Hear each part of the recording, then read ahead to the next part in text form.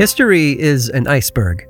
The things we can see from the ship, the details we know, and the documentation or proof that we have to back them up are actually just one small portion of a much larger picture. Beneath the waves of time hides an entire realm of information that we have yet to uncover. That doesn't mean that each new generation of historian rewrites history. It simply means that the more we dig and the deeper we go, the more pieces we have to work with. And in the end, that makes for a much more comprehensive picture. Might it change the things we thought were true? Certainly. But it also gets us closer to the real story. Take the story of our own species, the Homo sapiens. Back in the 1950s, scientists believed that our ancestors emerged around 200,000 years ago. And when a skull was unearthed back in 1961 inside a mine in Marrakesh, a skull that dated to about 40,000 years ago, the theories seemed to be confirmed. And for half a century, that was the case. Then, just a few years ago, a new scientist decided to return to that same mine and dig in the layer beneath where the skull was found. Soon enough, the remains of 5 new skeletons were discovered, also Homo sapien, along with a set of stone tools. But when those tools were dated, the results repainted the entire picture. Rather than 40,000 years old, these new remains were 300,000 years older, shattering theories about the emergence of our species. Like I said, history is an iceberg, and the same can be said about folklore. There are stories and legends we've told each other for centuries, from tribal campfires to Hollywood blockbusters. But many of the details have been worn away or buried beneath the waves of time. They were once part of the larger picture, but now they are all but forgotten. So today, I want to take you on a journey into the past, to explore one of our favorite corners of folklore, and see what the shadows might be hiding. But be warned, because while the core of this legend might be familiar to most of you, there's a darkness just beneath the surface, waiting to break free. And if there's one thing we can all agree on, there are few creatures of folklore more terrifying than the werewolf. I'm Aaron Mahnke, and this is Lore.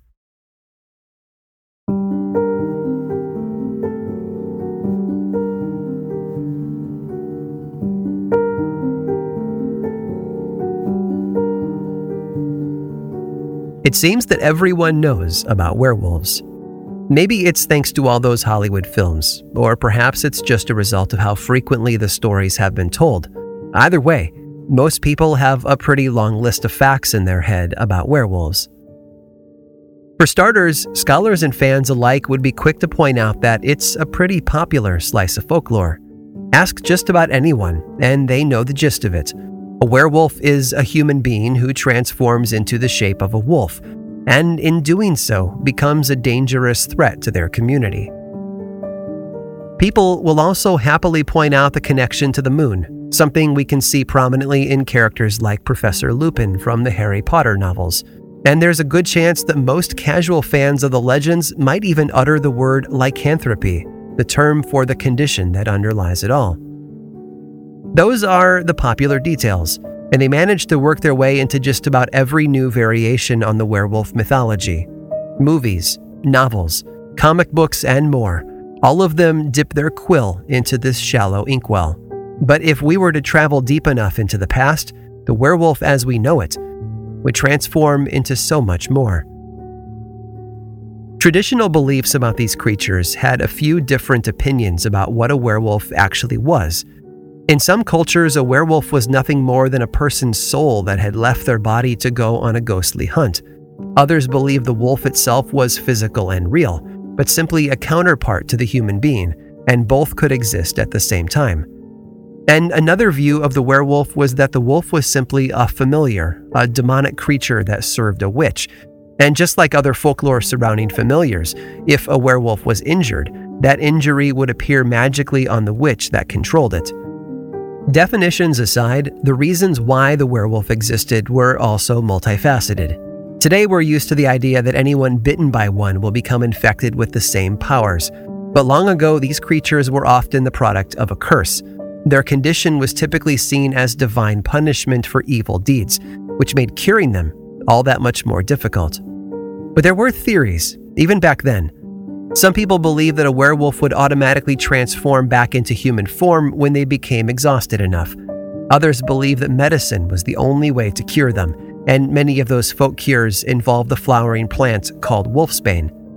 Some cultures even recommended surgery, and although I'm not exactly sure how it was supposed to work, more often than not, it ended up killing the accused rather than helping them. Other brutal cures included piercing their hands with nails or striking them on the forehead with a knife. And on the other end of the spectrum, there were those who believed that a werewolf just needed a good old-fashioned scolding to cure it, but that would probably only work on swearwolves, not werewolves. But let's back up for a moment. One of the things we take for granted in the world of werewolves is their transformation.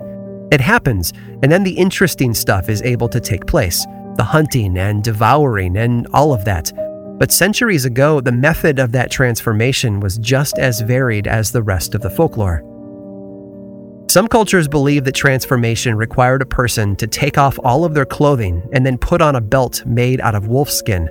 Other stories suggested that a person would have to rub their bodies with a magical salve or ointment that caused the change to begin. And there are more than a few stories about drinking water, either from a magical stream or from rainwater collected in the footprint of a real wolf. Now, obviously, once a person had transformed, they would be easy to spot. But what about when they were in their human form? How was a community supposed to track down the werewolves living among them, hiding in plain sight? Well, thankfully, there were physical clues they could look for. A werewolf, they believed, had curved fingernails, low-set ears, and eyebrows that tended to grow together in the center.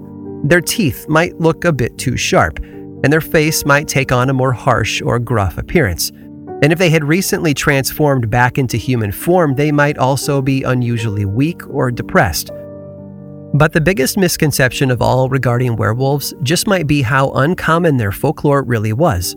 Before the 14th century, Europe didn't really have many widespread legends about them. Yes, there were some holdovers from classical antiquity, but most of the actual documented appearances of the werewolf were limited to things like court records. When they did appear, though, those stories typically followed a few set patterns. And while these tales might not be what you're used to, they represent the werewolf as it was viewed by Europeans for a very long time. And when we explore them, one thing becomes abundantly clear. No matter what shape or format they took, stories about werewolves have always been about something deeper: the danger of the unexpected.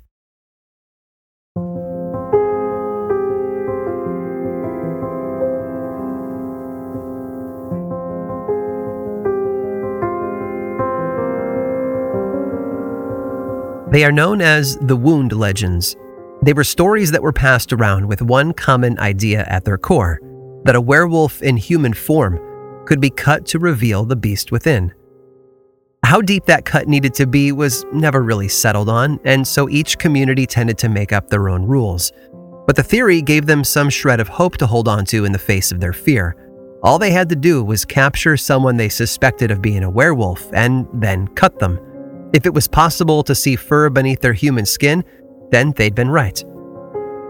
Then we have the lover legends. These stories were more narrative in nature and always seemed to follow the same pattern, although there were variations from culture to culture. In most German versions of the story, we are told of a husband who seems to have abandoned his wife. One day he is there, and the next he's gone, packed up and moved on to start a new life elsewhere. But then, during the night, the lonely wife is visited by a werewolf who breaks into her home. Sometimes the beast will bite the clothing that she's wearing, while other times it attacks clothing that's hanging on a line or laying in plain sight, and then it vanishes again into the night. The following day, the husband always returns, maybe a little worse for wear. Sometime after the couple reunites, the husband smiles, and that's when the wife notices a thread from one of her favorite items of clothing, one that had been torn by the beast the night before, stuck in his teeth. The oven legends are stories of tension and redemption. They all seem to work off the premise that a human can turn into a werewolf by putting on a magical wolfskin belt. In these stories, a farmhand is usually suspected of being a werewolf, and their suspicions are confirmed one day when they find a belt hidden inside the hollow of an old tree.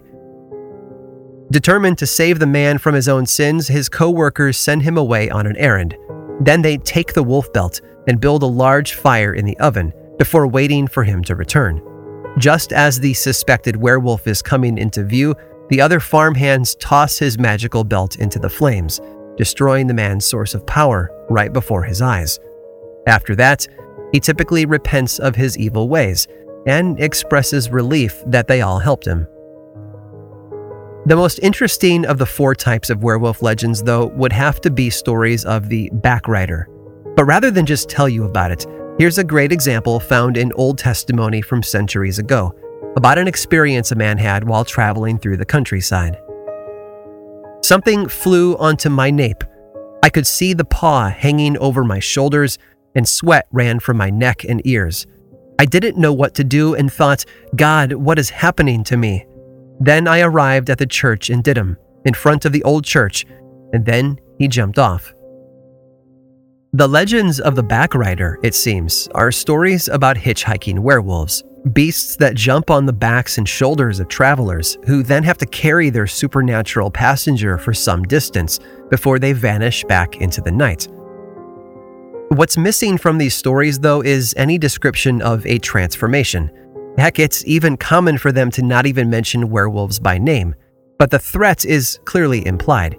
Here, let me tell you one more backrider story, because it's a perfect example of the sort of fear that was pervasive at the time.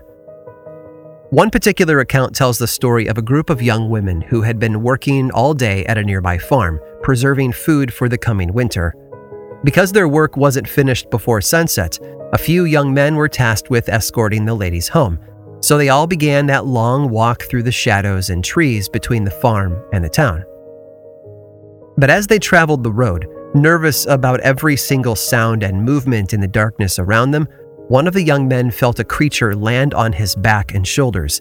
When he cried out, his friends turned and saw the beast with their own eyes. Thinking quickly, one of them picked up a large branch and swung it at the beast's head, instantly knocking it out cold and causing it to fall to the road. Naturally, everyone ran as fast as they could for town.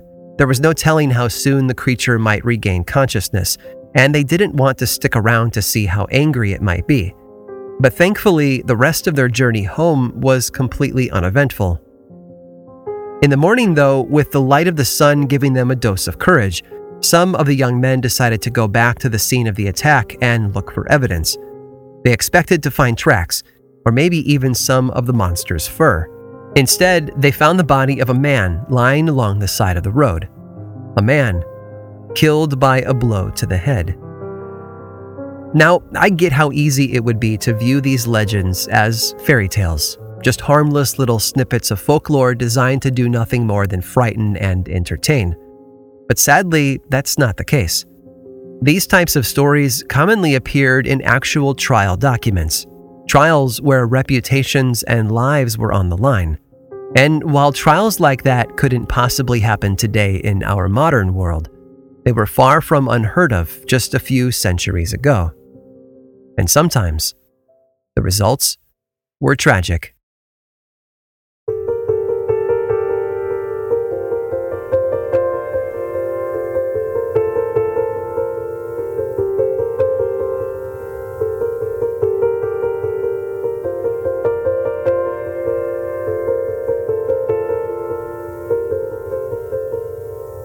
She had only stayed there for one night. Françoise Secretan usually lived in the mountains to the east, but sometime around June 1st of 1598, the weather turned bad and she walked to town looking for better shelter. She was 58 years old after all, and I can't help but assume she just wanted a dry place to sleep that night. The house she knocked on was the home of the Maillat family, but they turned her away because the man of the house was away on business. Françoise persisted though, and eventually the family allowed her to stay. It was honestly the good Christian thing to do, too. Secretan was about as impoverished as one could be. A few days later, though, the Maillat's daughter, 8-year-old Louise, began to crawl around on all fours and twist her mouth into strange shapes. That was followed by what could only be described as seizures and paralysis. But she did manage to get a few sentences out in the midst of it all, words she used to accuse Francois Sucreton of bewitching her. Sucreton managed to hear about the accusations before anyone else, and she panicked. She knew how situations like this would play out. All around them in eastern France, witch trials blazed like a wildfire, and she knew that this little lie was something that could turn into a death sentence for anyone. So she went for help. That help was the advice of another local beggar, a man named Jacques Bouquet. He was known as one of the cunning folk, a practitioner of traditional folk magic and healing. And according to him, all she needed to do to cure the girl was to take some of the family's bread and use it as a medicine for her, and then he sent her on her way. But inside the Maya home, things were escalating quickly. Little Louise wasn't recovering, so her parents sent for a Catholic priest. When she then declared to be the host of 5 demons, an exorcism was conducted, and thankfully all of her symptoms went away after that. But of course, that still left the question of who had sent those demons to torment her. Sucreton was arrested a short while later and thrown into a filthy prison cell in between torture sessions disguised as interrogations. Naturally, she caved in to their demands. Every idea the authorities put forward, she admitted to. How could she not? If she stood by her innocence, it would only prolong her pain and suffering. So she confessed to it all. But she did more than that. She also mentioned the help she received from Jacques Bouquet. In fact, she painted an image of him that made him out to be just as guilty as her. So it wasn't long before he joined her in prison, the subject of his own series of painful interrogations. And this is all exactly what you've probably come to expect from a 16th century European witch trial. I get that. Up to this point, it feels a lot like so many other stories. Although, let me add, I don't think that makes the story any less valuable or powerful. We need to remember these victims, to learn from their stories and to help us make better choices in the future. But yes, I understand that they can all start to sound alike. But once Jacques' interrogations began, all of that changed. At first, it's what you would expect. Yes, I am a witch, he tells them, and I get my powers from the devil, powers I use to kill livestock and destroy crops. But then he added that on top of all of that, he could even transform into a werewolf, giving him the power to hunt and kill. And how did he make that transformation? Again, it was with the devil's help. Jacques explained that he received a magical ointment from the Lord of Darkness, and once applied, he would change into the monster and then run through the countryside with an entire pack of others just like him, a pack that gathered for meetings with the devil himself. But here's where things get tricky, and to understand it, you have to put on your 16th century hat. Because the Christian Bible mentions witchcraft, it was easy and legal in Europe to accuse, try, and execute witches. But werewolves were different. They don't appear in the Bible. In fact, Catholic theology had long before deemed transmutations like that to be impossible, and it wasn't legal to put people on trial for fantasy. But the Chief Justice of France at the time, a man named Henri Boguet, saw something in Jacques' confession that, for lack of a better way of putting it, gave the authorities some teeth. They might not be able to try him for being a werewolf, but that partnership with the devil that he admitted to was certainly worthy of death. In the days that followed, Jacques and the others he named from his pack were all arrested and interrogated through torture. And while all of that took place, Francois Sucreton, who had suffered inside the horrible condition of the prison for weeks, sadly passed away. She might have escaped public execution, but she was executed nonetheless. Jacques would face a more dramatic death a short while later. Now, remember, not all witches in Europe and England were burned at the stake. Depending on the laws of the nation and the variant of Christianity the people followed, sometimes those victims were hanged. But even those nations that burned witches tended to first strangle or slit their throats, meaning the burning was purely for show. But for Jacques Bouquet, his execution would skip that step. Perhaps because of the boldness of his confession, or maybe in an effort to send a powerful message to other would-be witches, he was tied to the stake in the middle of town, fully alive and aware of his surroundings. And then, with hundreds looking on, a fire was lit beneath his feet. Slowly, and painfully, he was devoured by the flames.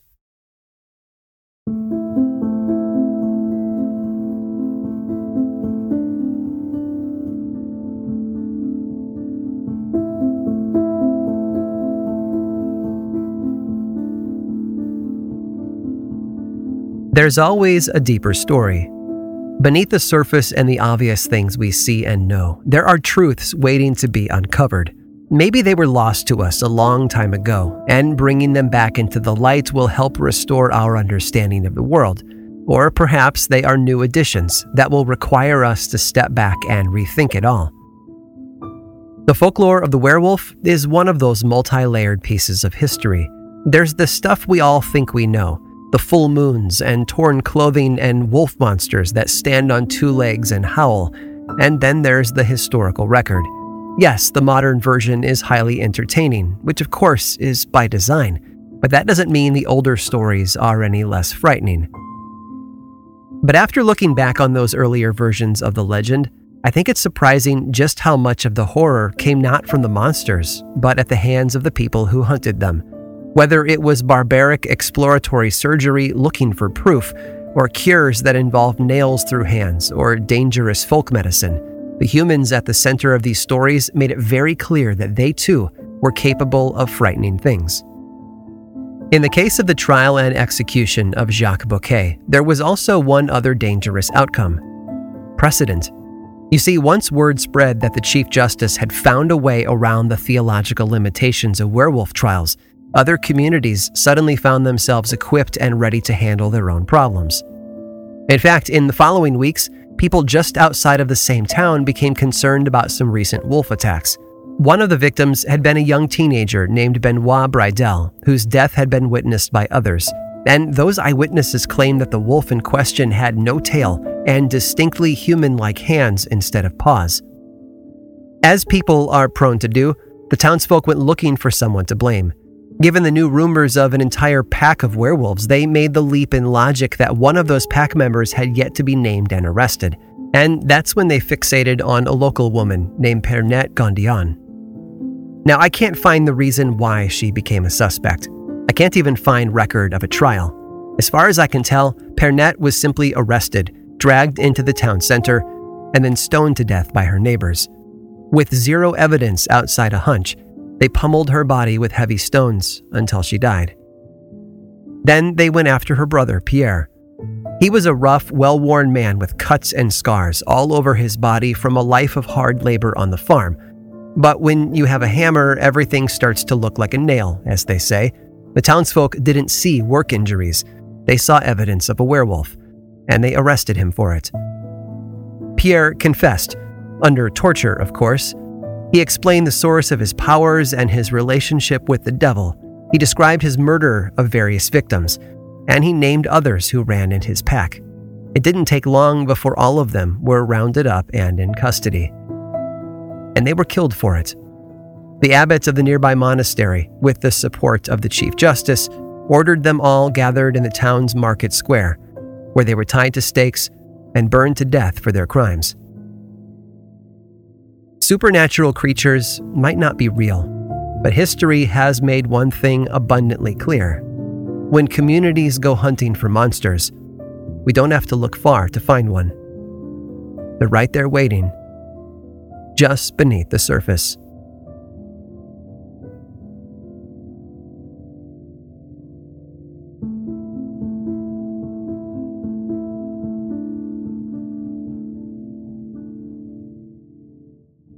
One of the powers of folklore is that it has a way of getting us all onto the same page. The lines are clear, and the antagonists are duly noted. We know who the bad guys are. But within a world as rich and deep as folklore, there are bound to be exceptions. And there's one werewolf legend that seems to turn all of our expectations upside down. Stick around after this brief sponsor break, and I'll tell you all about it.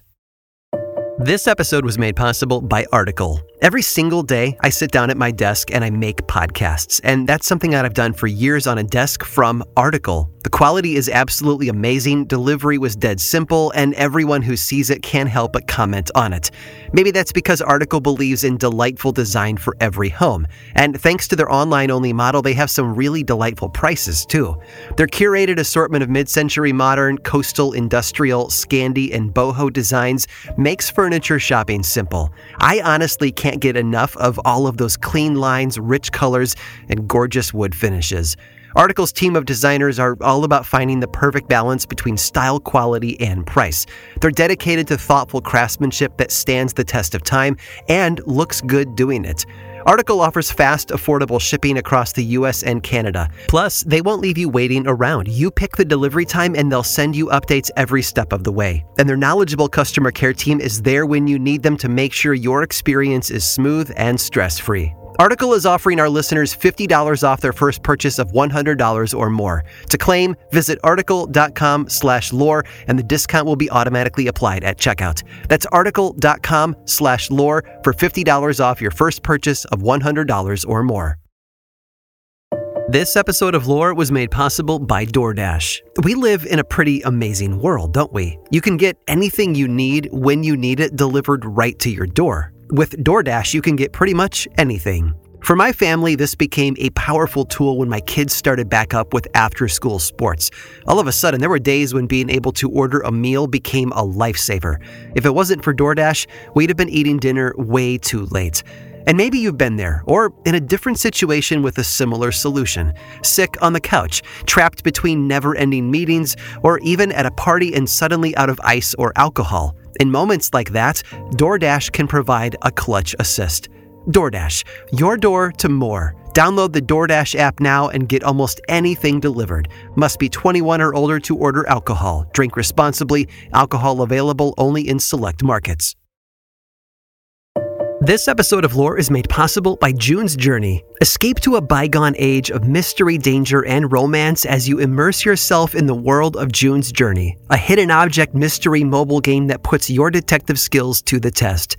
Play as June Parker and investigate beautifully detailed scenes of the 1920s whilst uncovering the mystery of her sister's murder. With hundreds of mind-teasing puzzles, the next clue is always within reach. Collect scraps of information to fill your photo album and learn more about each character. Plus, you can chat and play with or against other players by joining a detective club. You'll even get the chance to play in a detective league to put your skills to the test. I'm willing to bet that, like me, you work crazy hours and are desperately in need of easy ways to relax. I love that I can open up June's Journey and dig in for a little while, searching for hidden objects, fine-tuning my sense of observation, and enjoying the gorgeous artwork are all so helpful in letting me unwind. Mystery, danger, and romance. Where will each new chapter take you? Relax and lose yourself in this captivating quest of mystery, murder, and romance. Can you crack the case? Download June's Journey for free today on iOS and Android.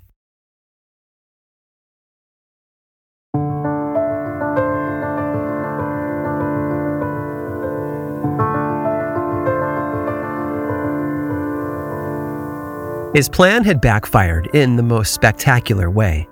Herman von Breuning was a historian writing in the early 20th century who was hoping to rehabilitate a bit of his homeland's reputation. Ever since the 15th century, the nation of Livonia had been infamous for its werewolf stories. In fact, so many stories about the mythical beast had come from that small country that people all across Europe had begun to think the place was absolutely infested with them. Breuning wanted to set the record straight. So in 1924, he published a book he titled The Werewolf in Livonia. Now maybe it was the title, or perhaps he just didn't weave a compelling argument for his case. Whatever the reason was, he failed. The result instead was to take those ancient sketches in the dirt and firmly set them in cement. Most of the book is filled with stories that you would expect from 15th century European werewolf tales. But hidden away is the most unusual example I've seen, and it all centers around a peasant farmer named Old Thies. It seems that sometime in 1691, a church was broken into in the town of Jurensburg, and Old Thies was called in as a witness. Somehow, instead of giving testimony to what he saw that night, accusations of being a werewolf were quickly leveled at him. And the amazing thing is, Old Thies didn't deny them.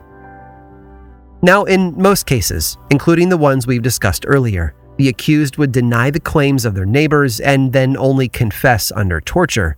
Then they would describe all of the evil deeds they committed while in the form of a werewolf and how they were in league with the devil. But Old Thies took a different approach. Yes, he told them, he was a werewolf, but he had retired from all that about 10 years ago.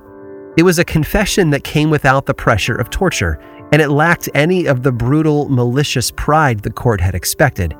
Instead, Old Thies mentioned it as if it were a thing he took pride in, and he explained why. You see, Old Thies and a few others had been benevolent werewolves, supernatural creatures who aimed to do good, not evil. They had called themselves the Hounds of God and had actually fought against the devil and his witches in an effort to preserve the prosperity of the area. According to his testimony, he and his fellow Hounds of God would transform for just 3 nights each year. Together, they would roam the countryside and feast on local farm animals, but only to gain the strength necessary for the next step in their mission. With their bellies full and their strength restored, Old Thies claimed that he and the others would then pass beyond the boundaries of our world and invade hell itself. There, they would attack the devil and chase away his witches by swinging iron rods as weapons. And then they would locate all the crops and livestock that the devil and his minions had stolen over the course of the year and take it all back. If they were successful, he told the court, the crops the coming year would be bountiful. If they failed, though, the people of the region would suffer through famine and disease. Naturally, the authorities were stunned. When they accused him of being a werewolf, they probably expected the usual flow of events, however usual it can be to force a confession out of an innocent victim through torture, of course. But Old Thies broke the mold. He turned their accusation on its head and gave them a willing confession that shattered their expectations. At the end of the day, this is the sort of story I love to find in folklore. You can learn a lot from the oddballs and exceptions to the rule. They break the monotony and give off a slightly different scent, and that's a good thing. Because our world is full of many layers, and if we never dig, we'll never find new pieces to the puzzle, will we? Old Thies was able to escape execution, which is just one more reason to love his story. He never admitted to partnering with the devil or to gathering with witches for regular meetings to plot the destruction of the town. He never admitted to killing innocent people either. All the authorities were able to do was charge him with 2 things: practicing benevolent folk magic and failing to attend church for many years. So all he received was a light beating and was then banished from the church forever. Yes, folklore is layered, and each journey into it we take reveals some new facet of humanity. But as Old Thies experienced in 1691, there was one part of folklore that would always be predictable: the people at the center of it all.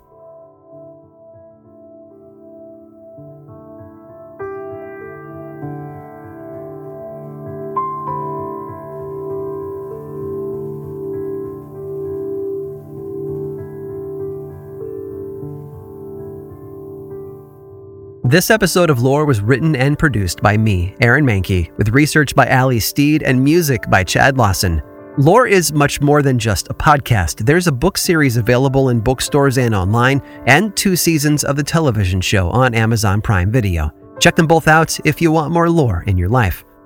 I also make and executive produce a whole bunch of other podcasts, including Aaron Mahnke's Cabinet of Curiosities and Noble Blood, all of which I think you'd enjoy. My production company, Grim and Mild, specializes in shows that sit at the intersection of the dark and the historical. You can learn more about all of those shows and everything going on over in one central place, grimandmild.com. And you can also follow the show on Twitter, Facebook, and Instagram. Just search for Lore Podcast, all one word, and then click that follow button. And when you do, say hi. I like it when people say hi. And as always, thanks for listening.